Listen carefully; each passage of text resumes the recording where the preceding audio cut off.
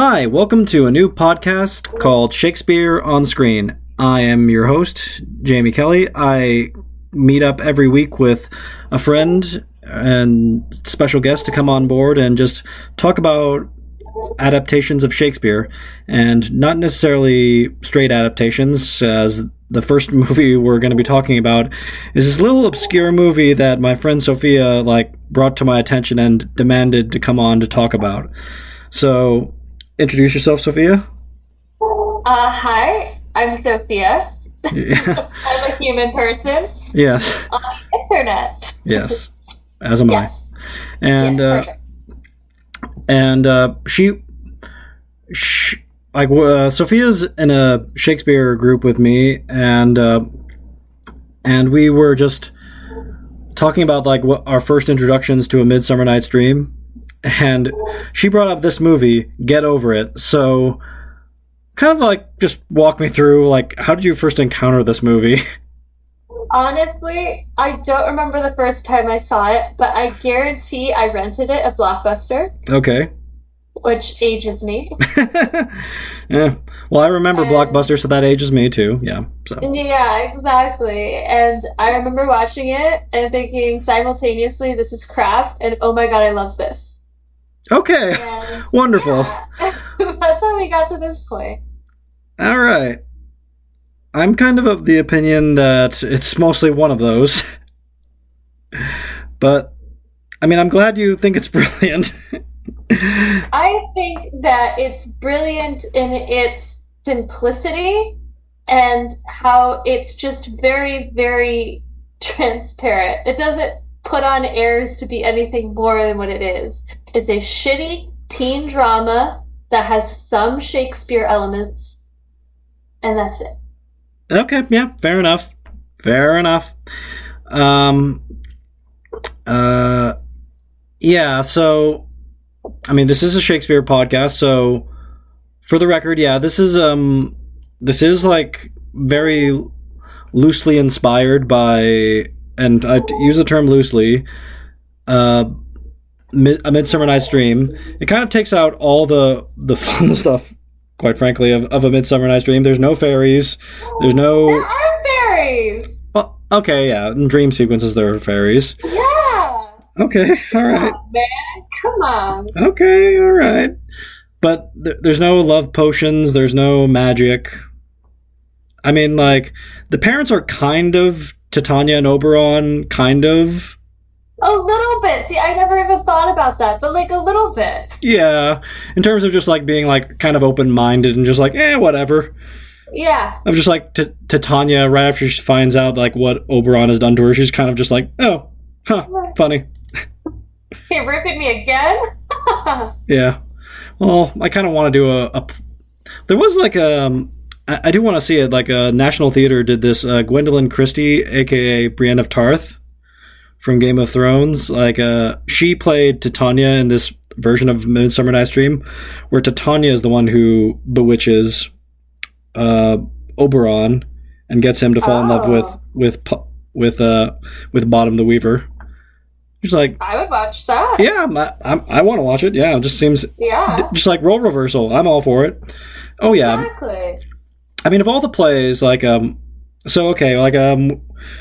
had a little chat earlier about this when I was watching it at the time, and Sophia here, she was bragging about it to me. She's got 13 pages of notes, and I'm dying to hear her get into these pages of notes.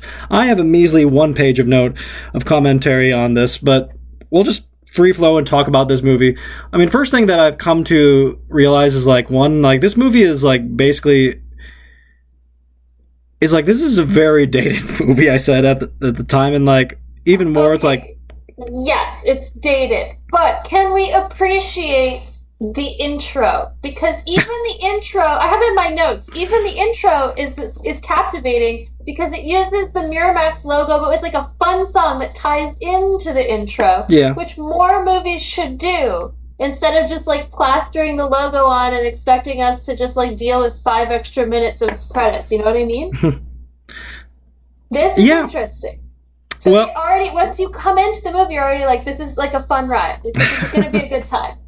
Yeah, well, I mean, actually, the thing I complained about to you is like I just feel like there's not a ton of singing, but there's like about 25% of singing that I'm just thinking to myself, why didn't you just make a musical? Why didn't you just make a musical? Because at that point, like, musicals weren't cool. I know, but well, they're like about 4 years shy of Chicago, so I guess that's why. But it's like I just know, like, I grew up around the 90s because I am ancient and decrepit, and I can tell you that in the 90s, if you were in theater or doing stuff like that, you were not necessarily cool. Yeah. Well, yeah. The geeks have inherited, and I'm all for it. So I mean, like this movie, like to date it, or like thinking like, okay, this is obviously like capitalizing on like this trend like they had in the late 90s, early aughts to make classics be teen dramas or teen comedies. So I mean, like you had 10 Things I Hate About You, Cruel and Can't Hardly Wait. Oh yeah, Well, what's Can't Hardly Wait based on? Yeah. Oh, like based on Shakespeare? Probably not. Yeah, no. Still in that genre. Can't Hardly Wait is, or no, but the 10 Things I Hate About You, Taming of the Shrew. Then they also did Cruel Intentions, which was like Dangerous Liaisons, and then they did this Midsummer Night's Dream, and so yeah, okay, like my one little Shakespeare scholar in quotes thing that I kind of objected to or kind of realized is like for people that don't know, okay, so the story of Midsummer Night's Dream versus, and I'll tell the story of A Midsummer Night's Dream. You tell the story of Get Over It. Give me 2 seconds, because your voice sounds underwater, and I don't know why. Connection, probably. Yeah, but it says that it's all green. Yeah. Yeah, god damn it. Sorry, okay. Can you talk again for a second? Let me see if it... Can you hear me? Oh, that's not good. Oh boy. Okay. Yeah. I wonder if it's because my fiance is on his racing thing. I can hear myself in your thing, which I should not be able to do because I'm wearing headphones. Okay, well, I can hear you perfectly. Yeah? Alright, we'll work around it then. Yeah, my video is coming out a little bit slower, though. Yeah. I see it, so... Yeah, my internet was being a little shaky earlier. Okay, there you go, you're back to normal. Oh, okay, awesome. So, like, A Midsummer Night's Dream is this wonderful little comedy that takes place in ancient Greece, although... yeah, it kind of figures into the plot a little bit.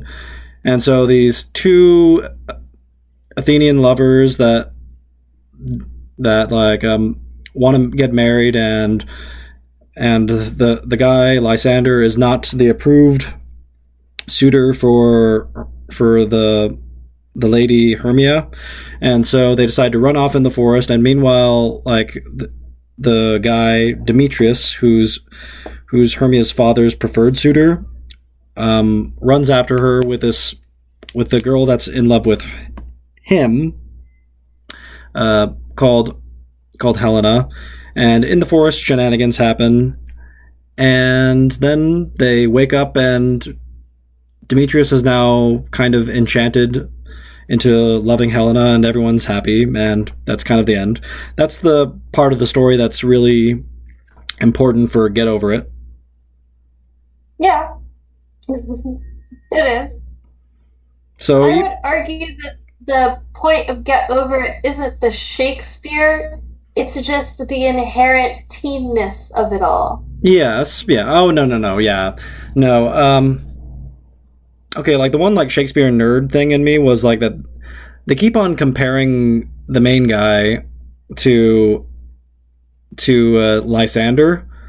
Mm-hmm. But he's basically Demetrius, and just like he's in love with someone else, and then like this other girl that's obviously crushing on him, and he ends up falling for her in the end. So it's I think what happened is like the playwright wrote, not the playwright, sorry, the scriptwriter was like, read maybe a Sparks Notes of Midsummer Night's Dream like 5 years before he wrote this, and I was like, yeah, I might as well shoehorn this in. Why not? Yeah. Well, I mean, like the actual. Okay, so. All right, so. Okay. I know you love this movie, and I'm glad you love this movie, but I'm sorry. Like, this movie is.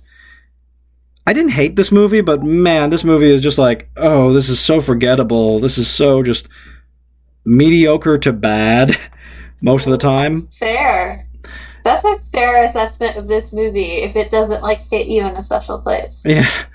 Well, okay, like I mean, part of the dated is like one of the things that's like dated that is a bit more kind of difficult to describe is like the late 90s boy band of like the main like antagonist rival is like the 90s boy band star.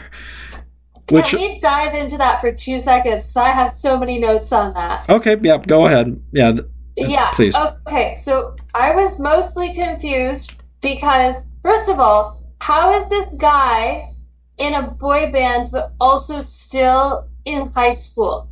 And if not even just like a boy band, he's in a successful boy band. He's in a boy band that has music videos on TV that you can see when you just click your TV on. So, like, why is he still at their high school? Why didn't he transfer to their high school? Which doesn't seem to be, like, that impressive when it comes to high schools. I never got that. I still don't get that. Here, that's my question. That's my, like, what? It's just... It's amazing. Also, I Googled it because the music video that he is in, the song is called Love Scud. And I was like, okay, I need to Google this. Yeah. Also, that music video is super rapey because this girl is just like frantically running away from him and he's in a hunting outfit and he's like, I'm going to take her down. It's just like, oh, God. Oh, boy. This is Weinstein all over it. I know. Yeah, well, yeah, so, he did produce it. So, yeah. Well, always have to live with that. Right? Yeah. Exactly. But so Scud is the name of a series of tactical ballistic missiles developed by the Soviet Union during the Cold War. Yes, it is. So please remember this definition, and then I will enchant you with because you are my tactical ballistic missile developed by the Soviet Union during the Cold War. Wow. It really rings. That really rings. Like, but it just that's knowledge. That's learning. Yes. This shitty teen movie is teaching you things about the Cold War. Wow, you're making me see it in a whole new light. So yeah. Okay. Fun or weird thing, I don't know which, is that this movie is just a star-studded cast of like people that are going to be pretty big. I mean, like Ben Foster. And people that are already big. Yeah. Martin Short. Well, yeah. I mean, you always get a big comedy vet to do like a kind of supporting role, and yeah. Yeah, I don't know how they got him to do that unless they were like, okay, you have no lines, you just make up what you want. Just pay him a good amount and have a good time. Yeah, just a couple days of work. His lines are also some of the best lines in this movie. Yes. I wrote some of them down. I will find some while you do your thing, and then I will randomly interject with Martin Short lines. Okay, so like the star is Ben Foster, who is kind of unrecognizable because he's so young in this movie. There's also like, so it's kind of a checklist of all these people that have gone on to other things. Colin Hanks, Tom Hanks' son, who's in a sitcom now, Life in Pieces. That 70s shows. Mila Kunis is in the movie. She has a little role. Zoe Saldana is in the movie also. Gamora from Guardians of the Galaxy, she's in the movie. And of course Kirsten Dunst, the first Mary Jane, is like Wait, that the was main. Zoe Saldana? Fuck all the way up. Was it actually? Yeah, Zoe Saldana. Yeah. Her best friend is Zoe Saldana. The first The red-haired chick. Yeah, the red-haired chick's best friend is that's Zoe Saldana. Oh wow! Look at that. No, I wrote some really terrible things about her acting. Well, she got better. She did get better, and I absolutely love her in Center Stage too. And I was just reading an article about her today, and now I feel really bad. Ooh. Well, I mean, hey, some people get better, some people don't. I mean, like Ben Foster, this is. I haven't seen a ton of his work, granted, but like I loved him in Hell or High Water. That's an amazing movie, and he does a phenomenal job in that movie. I do not see that actor in this movie. It's like, ooh, comedy is not your forte. Honestly, I'm going to disagree with you, because I found a lot of the shit he did really funny. Okay. Especially when he's like on the roof. By the way, can we just all appreciate this is a teen high school movie where they're drinking alcohol and they're not really trying to hide it in a way that's like he's like actively with the hobo style beer bottle sort of situation. Yeah. Like he has the paper Oh yeah. No. That was my notes. Oh, maybe he's drinking iced tea, and then they're like, no, he was drunk, and I was like, yes. Well, it's not just that. It like the part that like kind of one day he goes to a strip club. Like they take him to a strip club to get in a better mood. And way to go, Carmen Electra! Just cash in that cameo. I mean, she must have had a good relationship with Miramax, because she also like was like killed in the opening scenes of Scary Movie. So yeah, she wasn't she? Yeah. So yeah, I guess she had a good relationship. Honestly, that was also in my notes somewhere. Like, what kind of fucking high school? First of all, okay, if we're gonna talk about the strip club, I have grievances. I have grievances with this movie, with the opening bit of this movie where they go into a teen nightclub. I have been to a teen nightclub. They are not glamorous. They don't have these sexy strobe lights. They don't have people that are that good looking. They have a bunch of dudes with pizza face and a bunch of girls that are desperately trying to look pretty, and they all look like 12. Yeah. Okay? There's no alcohol, because obviously it's a teen of course not. nightclub. Yeah. And everyone's trying to pretend they're jacked off of soda, and it is the most dry, humpiest fest of boredom you will ever go to.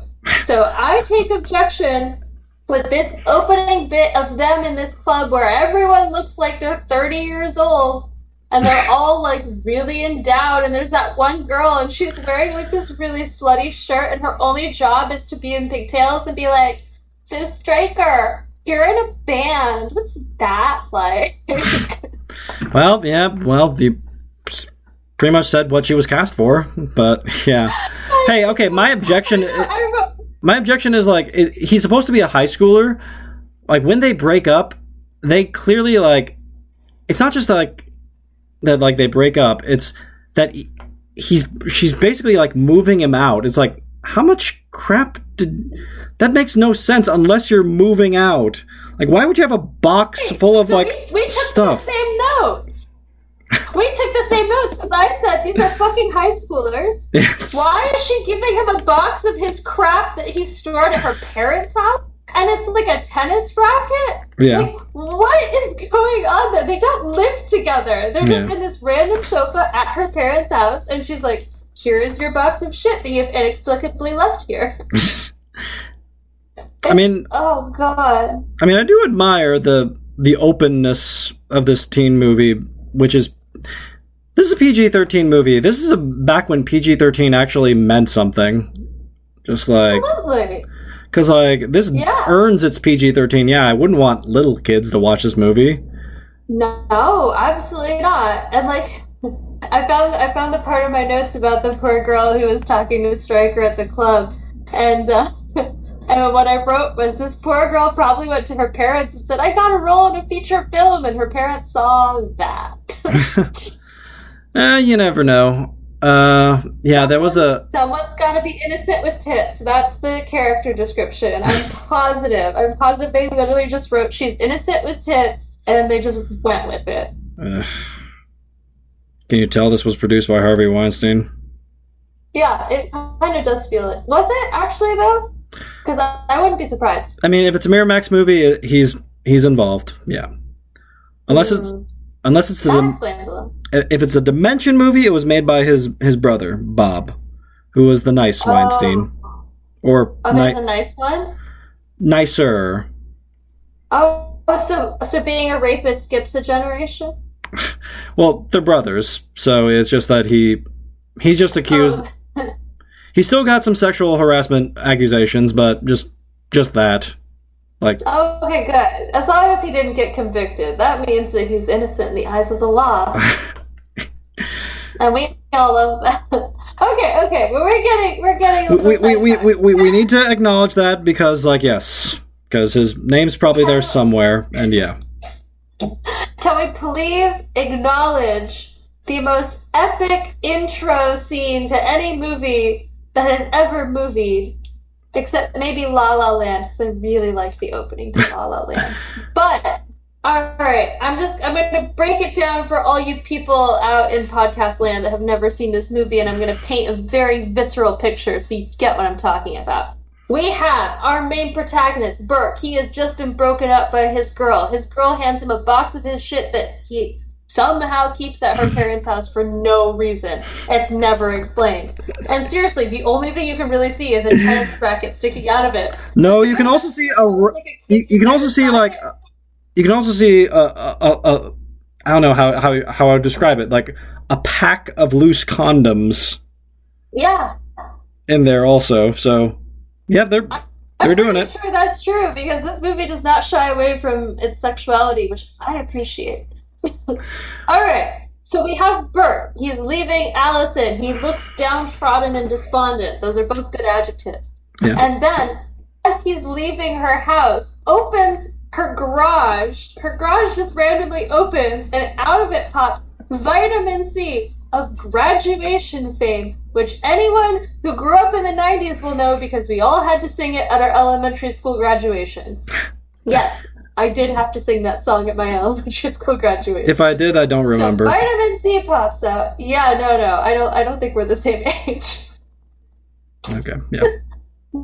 But Vitamin C pops out. She has a weird backing band with her. She is swiveling her hips like she can get it because she can. She looks incredible. Her clothes look terrible. I don't know who the wardrobe stylist was, but they were like, here, we found some, like, old sweatpants and a top and, like, some discarded bus station. Here, put them on. Damn. Oh, they're so bad. No, I went on about her clothes. So, Vitamin C walks out. Burke is looking very sad and carrying this box and just sort of trudging along like all Charlie Brown sad. And then, Vitamin C starts singing behind him, and we're like, what? And then she's just like, love will keep us together. And then you're like, okay, cool. But then she starts grabbing random people off this cul-de-sac to join in this demented musical that she's created, which includes randomly a bride and a groom who have just been married. Why are they in a cul-de-sac in full gauche? I don't know. And then there's a postal guy and a UPS woman who do like a really intricate ballet dance. And all of this shit is happening behind Burke Landers, who has no idea that this is happening. There's no reference to him understanding that there is a full-fledged, very put-together musical going on behind him. And then there's a freaking marching band that just pops up behind, and he's still just like, nope, can't hear it, too sad, broke up with my girl. And then the only reason you know that he might be somewhat cognizant of it is he starts screaming, and the scream takes us to he wakes up in bed screaming. Yeah. So did he actually get broken up with Allison, or was that part of this like horroristic nightmare that's like forming in his head? This movie has layers, man.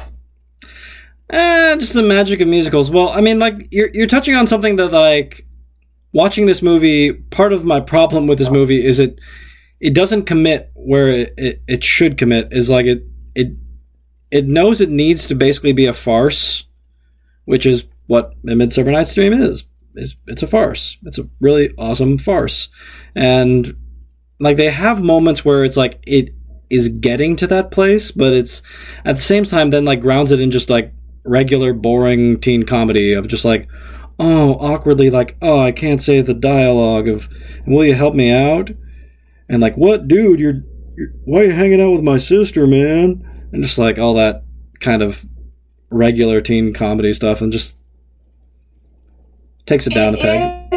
It is very regular teen comedy. I will still defend to my dying breath Burke getting up on that fucking bit of her house that the roof of her house is level with her bedroom window, and him getting up there and singing a song with her name in it deliberately badly, because I can't believe he actually sings that bad.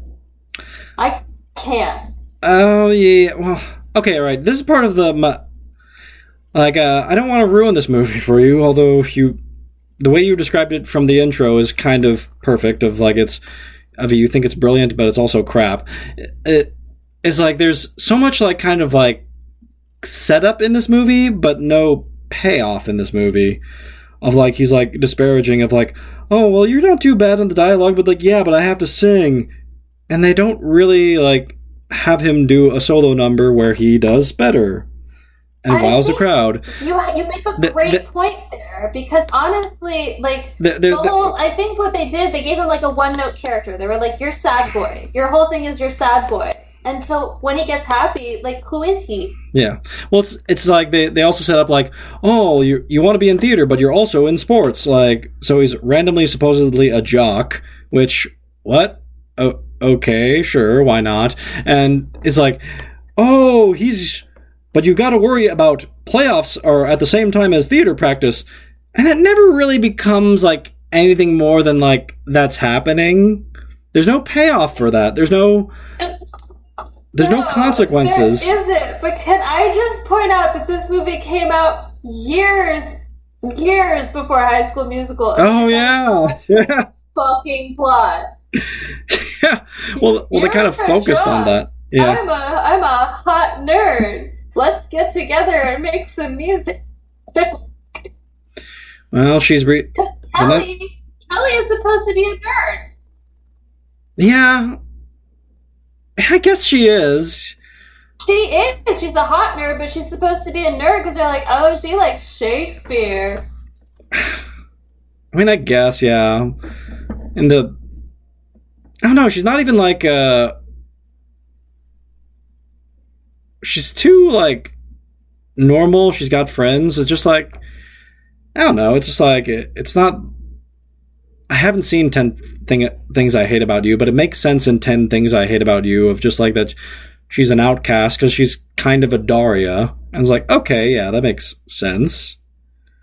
Like, she's not... Yeah, you still definitely should see 10 Things I Hate About You because it's a classic. But this, in its way, is a different kind of brilliance than 10 Things I Hate About You. Because honestly, I found myself empathizing with the Burke character while he was trying to learn Shakespeare in this movie because he has such a problem with it, and that is such a common thing that when high schoolers or middle schoolers are exposed to Shakespeare, I will quote you a direct Burke line when she's trying to teach him Shakespeare. He goes, I'm understanding every other word of this shit. Yeah. That is relatable. Well, yeah, and I do get that. That's part of the struggle with Shakespeare that people have. I mean, that's why I always maintain Shakespeare is better read aloud and much better seen performed than read straight in literature class. And I say that as a English major, so I love Shakespeare, but no, Shakespeare is meant to be performed, people. Shakespeare is meant to be seen. Like, read is just a different experience. See, this is why I like that we're here together right now, because I come into this experience The reason I joined your Shakespeare group is because I don't have any love for Shakespeare. I don't understand Shakespeare. I'm trying to because I want to be a good actress. And I feel like a shit actress if I tell people, like, I don't really get Shakespeare. I don't really do it. It's not my thing. So I'm trying to. But part of me still relates to this movie where he's just like, I'm understanding every other word of this shit because I kind of am. Even to this day. Oh. Well, I'm still looking forward to you playing Lady Eleanor this week. No, I do get that, genuinely. And hey, I wouldn't lie if I said that I 100% always understood everything that's being said. There were a couple of moments I just watched National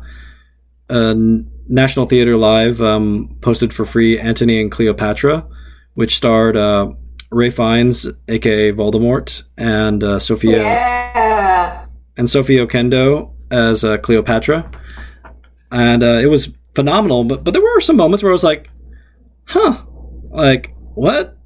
But no, that's genuinely a struggle at times. I mean, I think it's easier, honestly, for me, for myself. It's a bit easier to understand when Shakespeare does his iambic pentameter than it is like when he's doing his prose, because when he does his prose, that's more like what the contemporary people of his time sounded like, and language has moved on a bit more. So like and that's always a struggle sometimes, where there's jokes that really only made sense to the Renaissance audience. I mean, we might get I want to get someone on to talk about Henry V with me, because, that very kind of infamous for now, it seems kind of superfluous scene of Catherine and her handmaid talking in French. It's like, for Shakespeare audiences, that was hilarious. Now it's just like, they're just talking in French. Is there a joke here? I mean, like, yeah, there kind of is, and like, there's dirty. That word sounds dirty, yeah. But I think you've accidentally hit on why I like this movie and you don't like this movie. This movie is for people that don't know shit about Shakespeare and are like, hey, I kind of learned a little bit today. And then people that actually know about Shakespeare are like, you got all of this wrong. No. One for plays that like I'm not in love with, I would be much more open to this. I am 100% willing to bet that I would much rather 10 Things I Hate About You replace Taming of the Shrew, because Taming of the Shrew was a whole nightmare of problematic that is a whole other discussion. It was fun. Can I do like a fun side anecdote about Taming of the Shrew? Absolutely. Okay, so in high school, we had to do a project based on Taming of the Shrew. So me and my friends decided to make like a short movie, and we did a little part of Taming of the Shrew, but like we modernized it. So I was like this goth girl, and my friend was dressed in like all pink and like a cute little preppy outfit. Yeah. And then my friend who was playing Batista was this girl named Emma, who is crazy, and I love her. And she just taped a bunch of cotton balls to her face, and she's like, "I'm Batista now." And it's honestly, it was like a sort of BDSM light version of Taming of the Shrew, but with high school kids. That's fun. Yeah, it was good times. Good times. Yeah. But we're talking about this movie. Yeah. So. Okay, so if I want to rail, I think the biggest tragedy is like underused actors. Of just like, I'm so sad like that Mila Kunis is kind of in it for 5 seconds. Like, honestly, I'm not though, because I love Mila Kunis, but she is not that great an actress. Aww.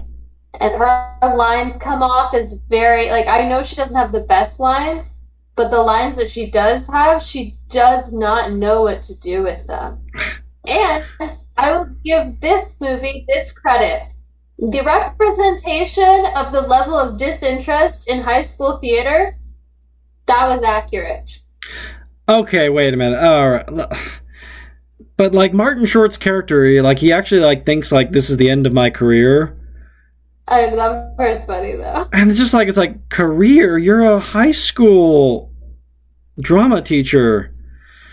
Yeah, but he doesn't want to be. Like, he thinks he could actually, like, use a high school drama teacher to propel him in stardom. Yes, I understand that. I do understand that. Genuinely, I do. But I'm just talking about... But I'm thinking to myself, like... It's one of those weird things that some, like, shows have done. Of where it's like...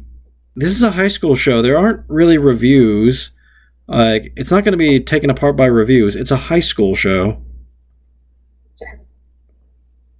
I mean, like, you can also totally understand that type of egomaniac person. That's no. That being said, yeah. Is what my career is riding on. Yeah. He was a fantastic modernized Bottom the Weaver. Yes. Like, of just this giant egomaniac. Not that either. Yeah, I'm learning. See, this movie is still teaching me to this day, and therefore it is relevant. Okay. Keep telling yourself that. Yeah.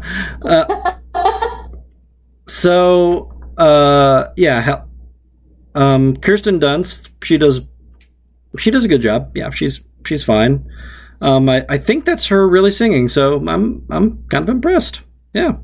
I'm pretty sure it is her singing because it's not the best singing. Like, it's passable singing. Yeah.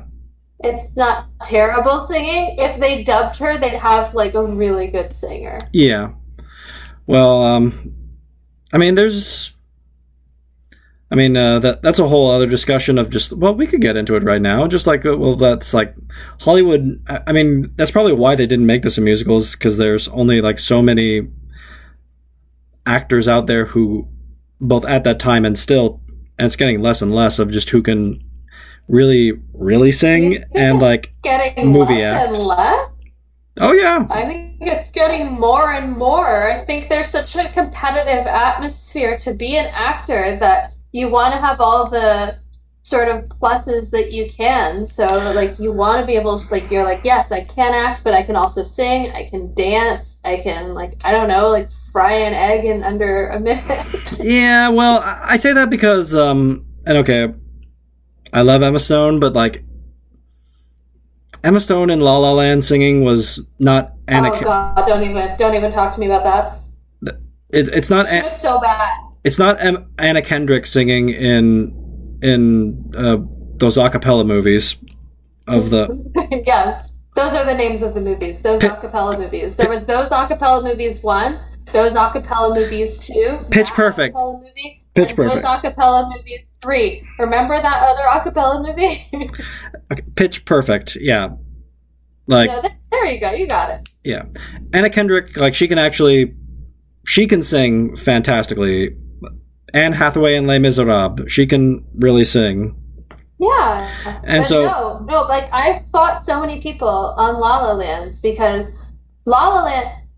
Once again, we're getting into tangents, but this is something I feel very passionate about. So if you'll give me like the floor for 2 minutes, La La Land opens with this wonderful number where a whole bunch of people are stuck in traffic in LA and they're opening the car doors and she's just like, I thought about that day, and then like you're like, yes, I love this, and all these people are professional singers, dancers, actors, whatever, mostly singers and dancers though. Yes. And then because you start the movie with all these strong singers, when you get to Emma Stone, it's a letdown. Yes.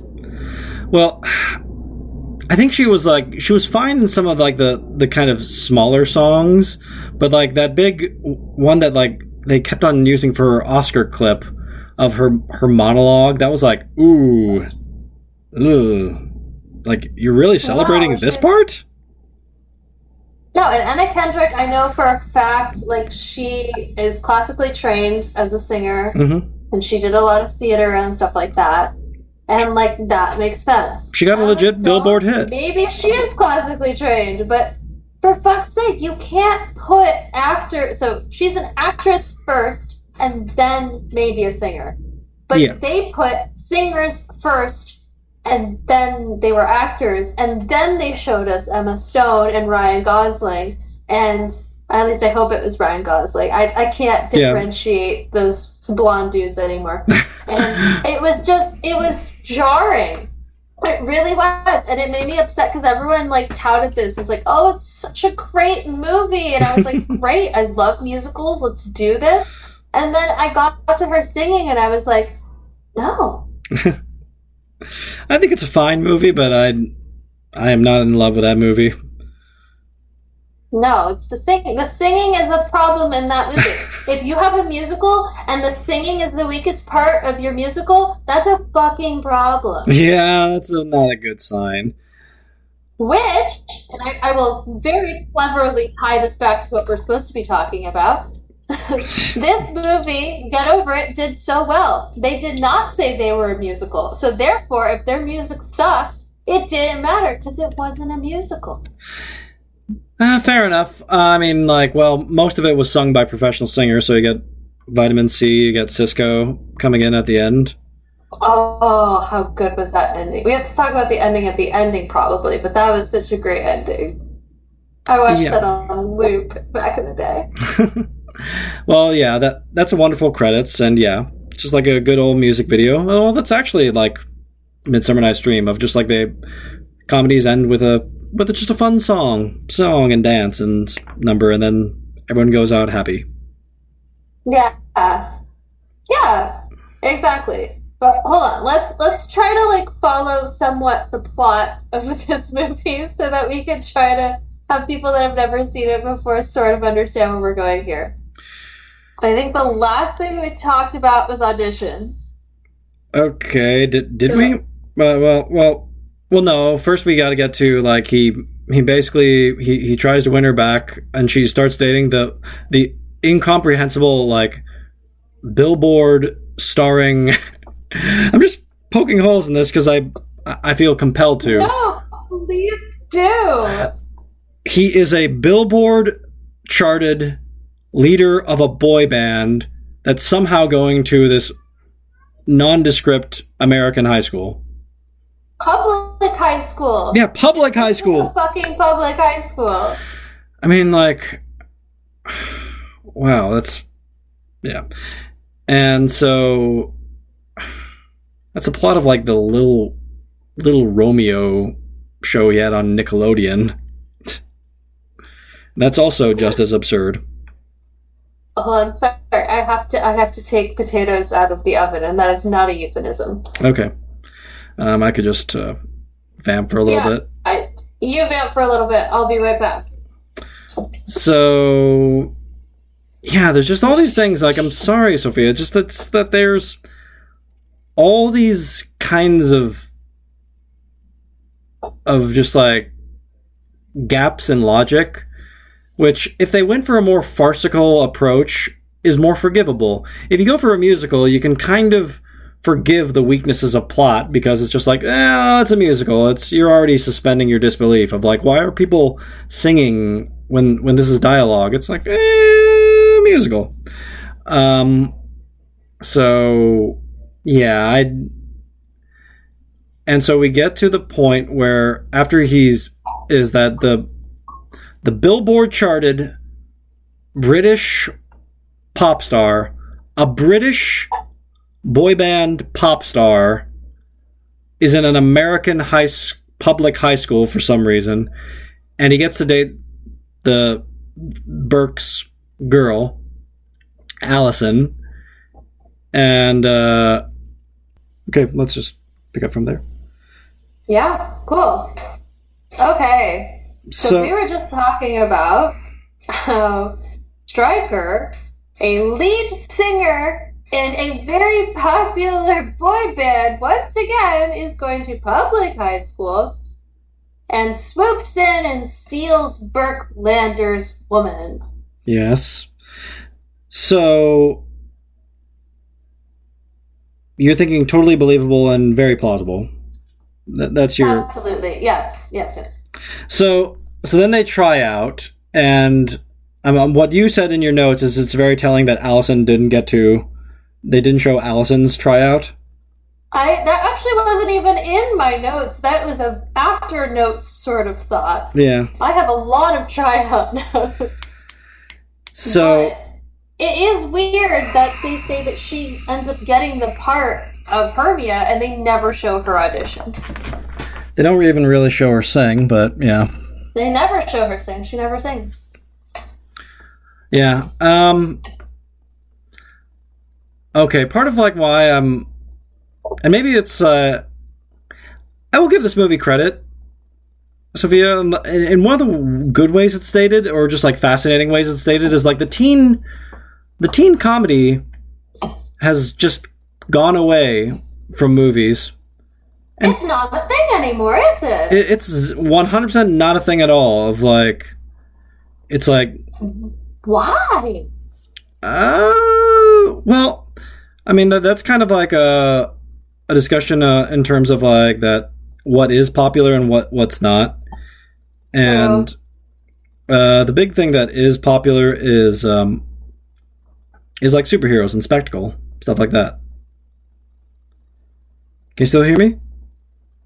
Crazy, like, yeah, but the people that liked superheroes in high school, when I was in high school, were very much not popular and very much nerds. And nowadays, every jock in the gym who's pressing 120 is like, oh man, you see the latest Thor? Like, what the fuck?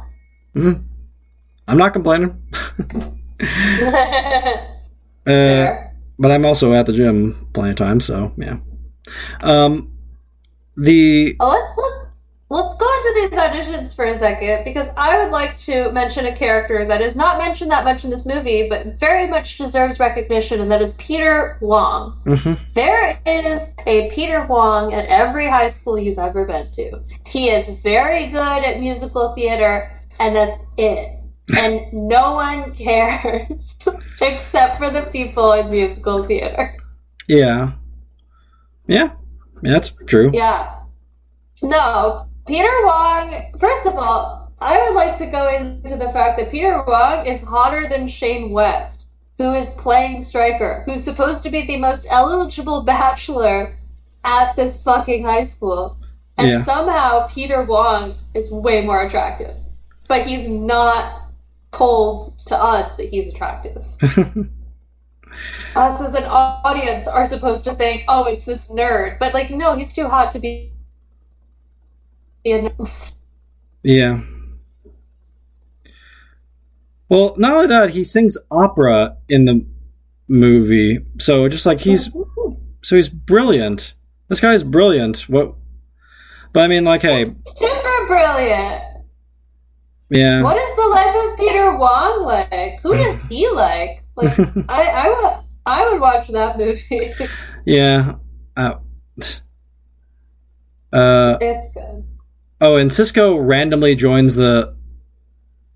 In part of like the most like underdeveloped and like I don't know why it's here. It's like I like Mila Kunis a lot, but it's just like I guess Mila Kunis is in the movie just because they need Cisco to be paired up with someone at the end of the movie. Although it also begs the question. She's in the movie, and it's really upsetting too, because like even you.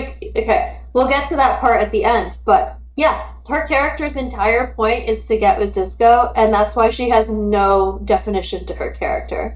Yeah. Like Peter Wong has more character definition than she does. Well, hey, honestly, I mean, you said at one point, like before we recorded, that you had some choice words for Allison, but even Allison is just kind of like a pretty vanilla character of like that. She's just kind of like. Okay. Okay. I have choice if only you could words. see her, Sophia's face. Yeah, you can just see my face right now. No, I have problems, and I don't know if the problems I have are just with the dialogue or with the actress or a mix of the both, but it's definitely with the actress more than the dialogue, because she can't read for shit. They literally looked at her and they're like, we have a lot of blondes in movies. We have a lot of brunettes in movies. Maybe his love interest is a redhead. Yeah. And then they're like, she's a hot redhead. she can fit in this like halter top, tube top thing. Let's put her in the movie. Fuck it. Don't even let her read for it. Just have her do it, and it'll be fine. And no, it's not fine because she's not a good actress. You said it, all that, not me. So, I mean, I don't know what to make of her. That she's. I think it's the material, but it's also, it's a little bit her. I don't think she's that bad because of, again, what this is. This is just a kind of light, frothy teen comedy. That's... No. But like, I disagree because, yes, it's a light, frothy teen comedy, but you get people like Colin Hanks. And Colin Hanks is getting some really fucking stupid lines. Can I read you one of Colin Hanks' lines? Okay, yeah. Sure. Because they are just amazing. And it's literally... Hold on. I had it... It might be up here. It was something here. Talk about something and I'll come back. Okay, alright. Can I call attention to... Alright. I understand, like, that for script purposes, one like that is the best lit strip club of all time. Of like, no strip club is ever going to look that nice, or one, that clean, and B, that like you can see everything. That's not what strip clubs are about. Not that I know from experience, but I've been to a strip club. Okay. As a lady, I was underage, and I can tell you, no, they're not like that. They're filled with very unattractive men. And girls who are trying their best to look like they're enjoying themselves. So, I mean, I'll give you one. Yeah, I'll give you one little tidbit. There was a girl at the strip club that I went to, and she was wearing nothing, but she had these knee socks on, and they were staying up the entire time, and she was doing like acrobatics and shit. And so I asked her, I was like, "Where do you get your socks?" She said, "Spencer's." So the next time I went to Spencer's, I said that their socks came stripper recommended, and they looked at me like I was a crazy person. I'm sure they did. Jerks. So I just bring up that because but like the big thing about the strip club scene is like they make a big case of like, we got a special guest here, and they put him up to like the harness and everything, and just I'm thinking to myself like, this would happen at a Hooters. This would happen at a Hooters because I've seen this. What happen at a Hooters? A Hooters has like strict codes because they serve food.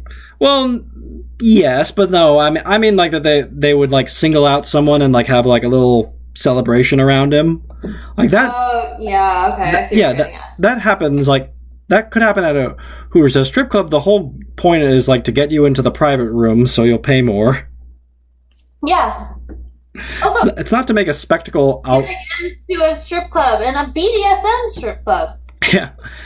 Also, we're getting ahead of ourselves because we did not even mention Burke's amazing audition for Lysander with the Big Red song, which I feel like you might be too young to know the Big Red song. Yeah, I didn't know the song. Do you know what Big Red is? It's a gum? Yes, perfect. Yeah. So he literally sings a gum jingle because he didn't know there was a singing portion of the audition for a musical. There's sometimes like contrivances and plot points that just do genuinely infuriate me. Of just like things like that where just like it's like, yeah, I get it, it's a comedy, I get it, there has to be some drama, but it's like, come on, dude. Come on. No, but the best part about that is the reason he gets this idea to sing the Big Red song is there's a girl with big cans wearing a big red shirt. This girl has no lines in the movie. This is an extra. This is an extra that was paid to wear a big red shirt. And how much did Big Red pay for this product placement? What? Yeah, I mean, it might have been a little bit product placement, but who cares? Big Red was the best gum. Fight me. Okay. Anyways, what do you think if I don't know if you've ever auditioned for any musicals or anything of the such. You can correct me if I'm wrong. One time I was kind of guilted into it, but yeah. Okay, actually, no. I did audition a couple other times, like when I was in college. There you go. Yeah. Okay, but... Yeah. Sorry, my mouth is full of potato. If you were told you have to audition for this role, you would probably scroll down and be like, oh, okay, this role involves singing. I should probably prepare a singing audition because it says prepare a singing audition. Oh, yeah. Yeah, of course. I don't know how he got an audition without properly signing up. Well, it's the age-old cliche of just like, he's not trying to be in the play, he's trying to be in Allison. Yeah. Yes. Yeah. Literally. I mean, that's a cliche. It's a good old cliche of kind of everything: sitcoms, plays, teen dramas, all this kind of stuff. But I mean, okay, part of why it's not is he still doesn't care at the end of the movie about the play. It's just still kind of like, whatever. Even when he's given a main role, he's still just like kind of like, other than like, I'm not qualified. It's still like, he doesn't learn, wow, the theater is awesome. It's still just, it's the power of pussy, my friend. It's literally like, what can I do to get myself laid? Yeah. And it works for him. So, I mean, spoiler alert for people who have not seen the whole movie. Seen the whole movie, but are listening to this podcast, because of course they are. But yeah, no fucking shit he gets together with the girl, because of course he does. Yeah. By the way, I found my Felix line I was looking for. Okay, yeah. And it was, he goes, hey Felix, what are you doing? And Felix says, oh, nothing, just sitting here watching Chester screw the rubber tree. That is poetry. That is beautiful. That's actually not a bad... Wonderful. Well, that's not a bad line, but yeah, it's... Well, no, that's the challenge with actors, and like that's the great thing actors can bring, and that's also kind of tying it back to Shakespeare. That's one of the fun things of something I love to do is once I check out a good Shakespeare movie, I'd love to also see if I can snag another one to see how other actors interpret those lines and bring different nuances to them. Yeah. So how when you've read a play before and you get to see that same play acted out in front of you by different people and you're like, oh, that's interesting. Oh yeah. That's different. Absolutely. I would have done it that way. Yes. Exactly. And that's one of the things of I would love to when we get around, not just that I would want to do Comparison Fest, but like just bring in multiple Hamlets. I love the variations of certain scenes and things. I mean, there's also just you can check it out. That's on YouTube. There's the famous movie director Michael Mann. He made this forgettable TV movie. I think it's called Righteous Kill or something. No, that's like a title of another movie. But anyways, like it was a bland, forgettable TV movie. Then he decided, I like this the script for this TV movie. I'm going to shoot it again with real actors this time. And he hired Robert De Niro and Al Pacino and made the movie Heat with that same script. And you can see, and like it's on YouTube, you can see the same, like the legendary scene where for the first time ever, Al Pacino and Robert De Niro were acting opposite each other. And it's also done by these TV actors. And it's just amazing to see like how like, wow, in these like TV actors' hands, like this is so cliche and so just kind of mediocre, and then like Pacino and De Niro turn it into poetry of just like dialogue. I kid you not, Sophia, of like, what are you, a monk? No, I got a girl. What do you say? I say I sell pools. And like TV actors kind of like say it like that, like, no, I tell her I sell pools. And like just, and then just De Niro's like, no, I got a girl. Tell her I sell pools. It's like, but you can almost always tell, like, the really good actors, a lot of the time, they don't put anything on the words. They're just like, I'm just gonna read them as is and like let the words do the work for me. We're getting into a My Week with Marilyn debate of just like Olivier versus Marilyn Monroe, of just method acting versus just completely talented, just read the words. That's all you need. There you go. But yeah, okay. So speaking of brilliant lines that were used in the movie Get Over It, because I'm desperate to keep us on track. You just want us to go through beat by beat of the movie, which I'm okay with, but yeah. Yeah, because that's how my notes go, because I literally pause like every 5 seconds to write something down. I took this seriously. Yeah, okay. So Desmond Forrest Oates, who is Martin Short's character, who he is the theater teacher, and he thinks that he's hot shit, and he just has some of the best lines that don't fit this movie at all. Like, at one point, he says to one of the characters, and I think it was Kristen Dunst's character because he hates her, and he goes, "Just because God blesses you doesn't mean there isn't another sneeze coming." Like, that is amazing! That doesn't belong in this movie. Yeah. That's great. I'm pretty sure that was improv, honestly. Yeah, probably. Well, I could bet much of Martin Short's lines, other than like the kind of more script lines of him with Kirsten Dunst. Yeah. Like, when she gets the role and he thinks, "Methinks thou best not botch it," and I'm like, yeah, go off, Martin Short. Okay, like that's something, but okay, this is like part of like my problem is like, why? Like, they don't really establish why he would think that she's bad, other than like, oh, you wrote your own song. Okay. That is very fair criticism. They never... Okay, first of all, she's thin, she's white, she's blonde, she's hot, she clearly knows Shakespeare, she loves acting, and she can sing, and somehow the theater professor hates her? That's not a thing. That's definitely not a thing. Yeah. Especially when you got...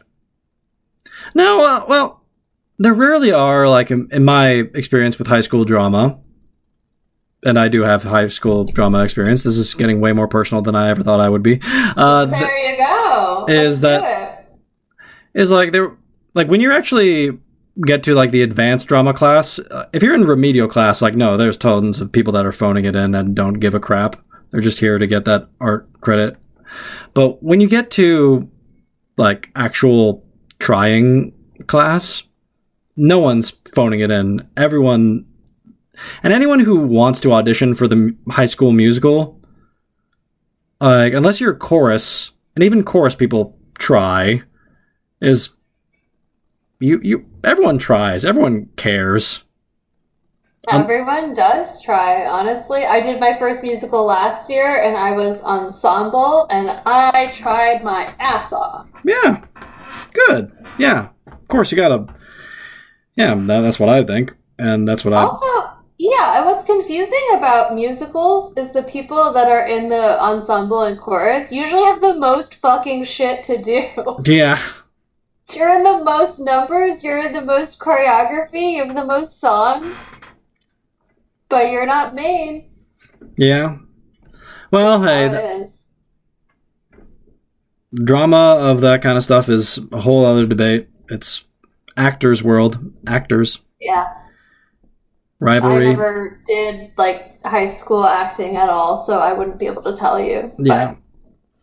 I did. It was a bit more chummy. It was a bit more chummy than, yeah. Yeah. Well, I mean, they make this one line where it's just like where Colin Hanks' character is like worried about his sister being associated with theater people, and he says like they're gay. It's like, no, it's that they're, and like he doesn't finish it, but it's like yeah, from my experience at least, like, oh yeah, theater people, they are pretty randy. Honestly, can we just, like, talk about how Felix definitely wants to fuck his sister? Okay. So overprotective of her at all times, and he's like, "Kelly, you're beautiful. Kelly, you're wonderful." I just say over. I just Oedipus shit there. Well, no, Oedipus is the wrong term, but it's some weird fucking like. It's some Lannister. It's some Lannister crap. Yeah. Yeah. Yeah. Yeah. I don't know. I never go for incest interpretations unless I'm kind of forced to. That's fair. Like, so unless I actually like, it's like, oh, okay. I mean, I think he cares a little bit too much about his little sister. Well, yeah, it's what is shown to us. Okay, this is again like part of the problem with this movie for me is like it's kind of like there's 7 other movies tacked all together of that kind of like that would be kind of the one thing in most rom-coms of just like, it's like, what the hell, man, you're dating my sister? No, you can't date my sister. I love this redneck rom-com you've invented for yourself. Like, well, I don't know. God told me that I could date my sister because he loved my mom just like his cousin. Oh, wow. Yeah. Can we please get into the very strange, surrealist sort of dream scenarios that happen where there's a bunch of them. Shakespeare with his real life. Yeah, okay, sure. Perfect. What do you want to say about them? I want to say that, first of all, O fair Hermia, thou art incredibly hot and stuff, is great. Yep, that's very teen. This is the spark notes that I wanted when I was in high school. And then, like, yo, dude, someone's scamming on your chick. Time to kick some ass. Yes. That is what Puck was saying. Yeah. It was. So, like, this is awesome. Okay. So... Yeah, alright, sure. Yeah, it's great. No, I love it. I love it because it brings Shakespeare down to a level that some of us can appreciate. Yeah. Because we don't understand Shakespeare normally. And when someone is like, okay, like, thou art incredibly hot and stuff, yeah, I get that. Okay. So that's poetry for me. That's poetry for you. Very good. Also, is it ever explained why Burke keeps waking up screaming? Because I think he might have night terrors that's undiagnosed. Yeah. People don't wake up screaming all the time. Well, healthy people don't. I think there's like a weird darkness to this movie that like sort of creeps in when you're not expecting it. Well, I mean, like, drinking puke is certainly like darkness and stuff like that. Oh, God. I mean, that's a plot point. My next note was that Sisko is not as bad an actor as you would be led to believe. Oh, yeah, well... He was great. I wouldn't say great, but it's just like he's fine for what he's asked to do and what he does. Honestly, he is better than a lot of the token black best friend characters in most 90s teen movies. Gosh, that's... You're not joking, really. That is a thing. I'm not joking. That's absolutely a thing. Like, think about, like, She's All That. Well, Zoe Saldana is unfortunately... character. Yeah. Zoe Saldana is unfortunately for her token character, she's not exactly what she does. I still can't believe that's Zoe Saldana. That's so embarrassing. She's bad in this movie, though. I'm not gonna defend her. She's bad in this movie. Her line readings are bad. Is she? Well, she was... Don't worry, she'll then get to be in Crossroads with Britney Spears. Yeah, fucking hell, Crossroads. That's a fever dream. Okay, so we're gonna skip the hot Australian chick because that was fucking weird. That's just that is the... Yeah, go ahead. Like, there's a term that, like, the nostalgia chick, Lindsay Ellis, once coined of just big-lipped alligator moment. I love Lindsay Ellis. No, she's wonderful. She's wonderful. She's amazing. She's fantastic. Yes, please come on this podcast. No, yeah, if she ever listens. She will not. I know she won't. No, big lipped alligator moment of just like this moment that's so out of context within the rest of the movie. Yeah. And just like kind of like it doesn't make any sense. It's like it's just this weird farce moment, like this kind of airplane moment in the middle of this movie that's not Airplane. So yeah, and they do that multiple times, especially with like Desmond's weird daydreams that they show us in like a thought bubble. Yeah, I never understood why they did that. It is dumb. It is stupid. Well, just cut that. Well, I do get it. Like it's like he keeps on name dropping, and like, but then you get to see like these kind of cutaways for what actually happened, and so it's like I gave this song to Diana Ross, and then like it's really just like, hey Diana, I have something for you. Yeah, that part was really good. I just didn't like the cartoonishness of the bubbles because I didn't see anything else in the movie that like checked with that. It didn't. Come on, so it's not cartoony. This movie is like fantasy, but it's not cartoony. I can't believe I'm defending this movie, but. But come on, the opening has Vitamin C and a musical number as he's walking it's not cartoony, away. She's real. That's pretty well, I mean like when you get that, it's already kind of like a clue that don't take this too seriously. Yeah. See, that's what's great about the opening is it's letting you know, hey, we don't take ourselves seriously, so why should you take us seriously? Well, yeah, and so that's why I can ultimately forgive like the boy band guy and all this stuff because to me, I will never forgive the boy band guy. I hated Shane West as a child. Okay, all right. Well, he is an annoying and not good actor. Well, okay, that was what I was gonna say though. Like it's like one, his singing was not that great, and no, for a fucking boy band with a record label and an agent and a music video that's on TV. Oh God, sorry.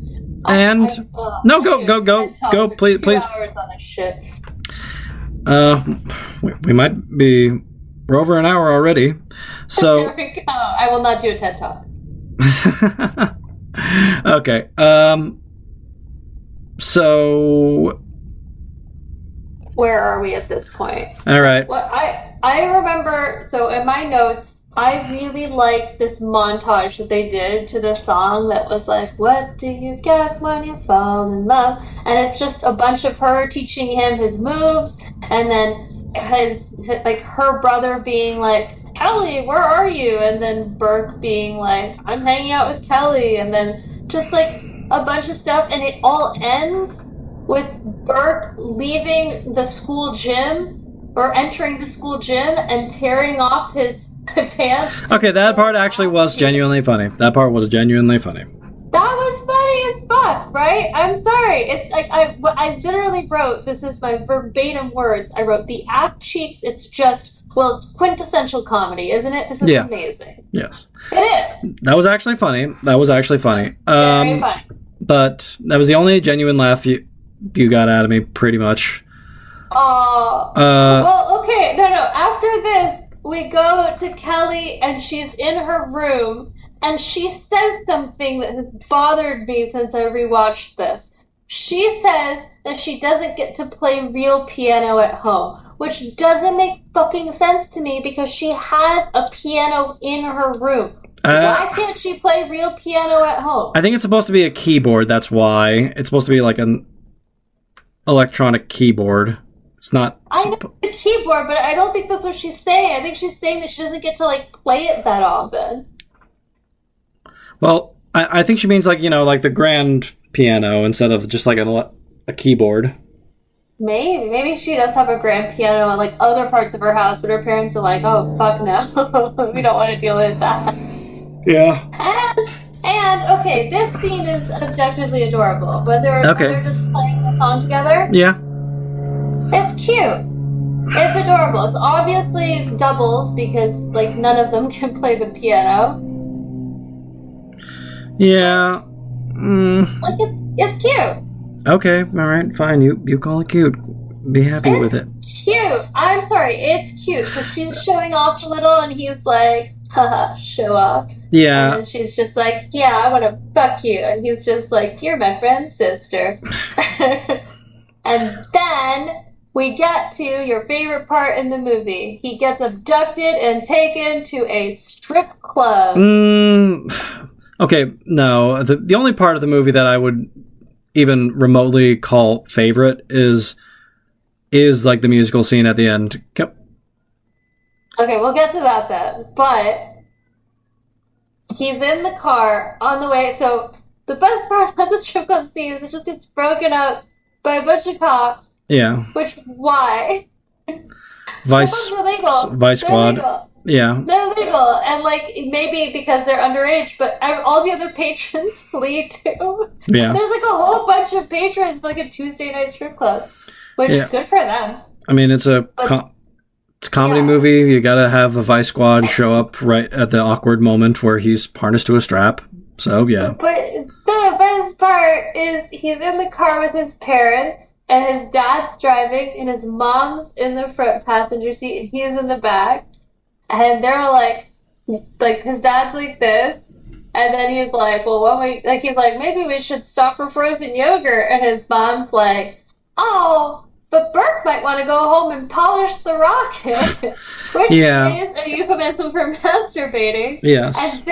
And you cannot fault this flawlessly delivered line, which was, yogurt's good. Well, the way you said it sounded funnier to me. I mean, the parents are hilarious in the movie. They're really good because they're really good actors. They're amazing actors, yes. And so I've seen them in tons of stuff.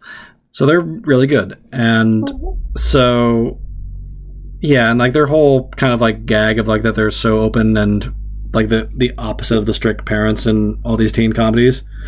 I like that. Yeah, that's funny. I like that. That's fine.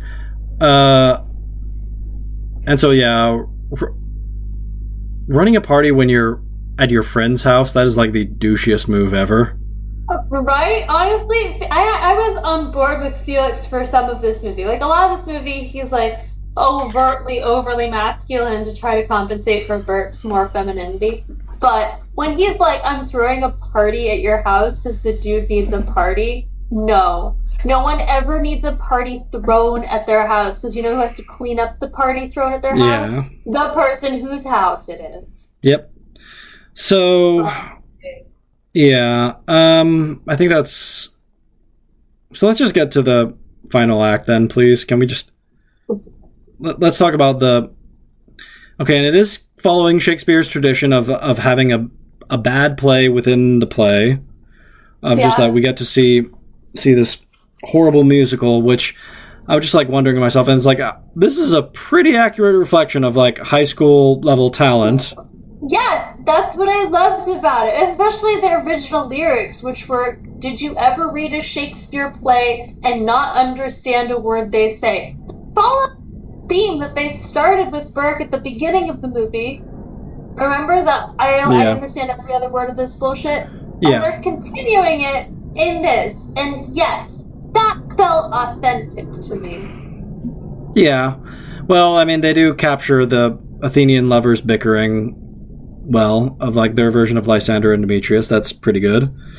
Okay, that part was amazing. What are you talking about? Was they like actually fighting on stage? Well, that's why I kind of wish that this had been the movie. Just go for this broad farce musical. Yeah, but then musical we went version. The backstory of why they're fighting.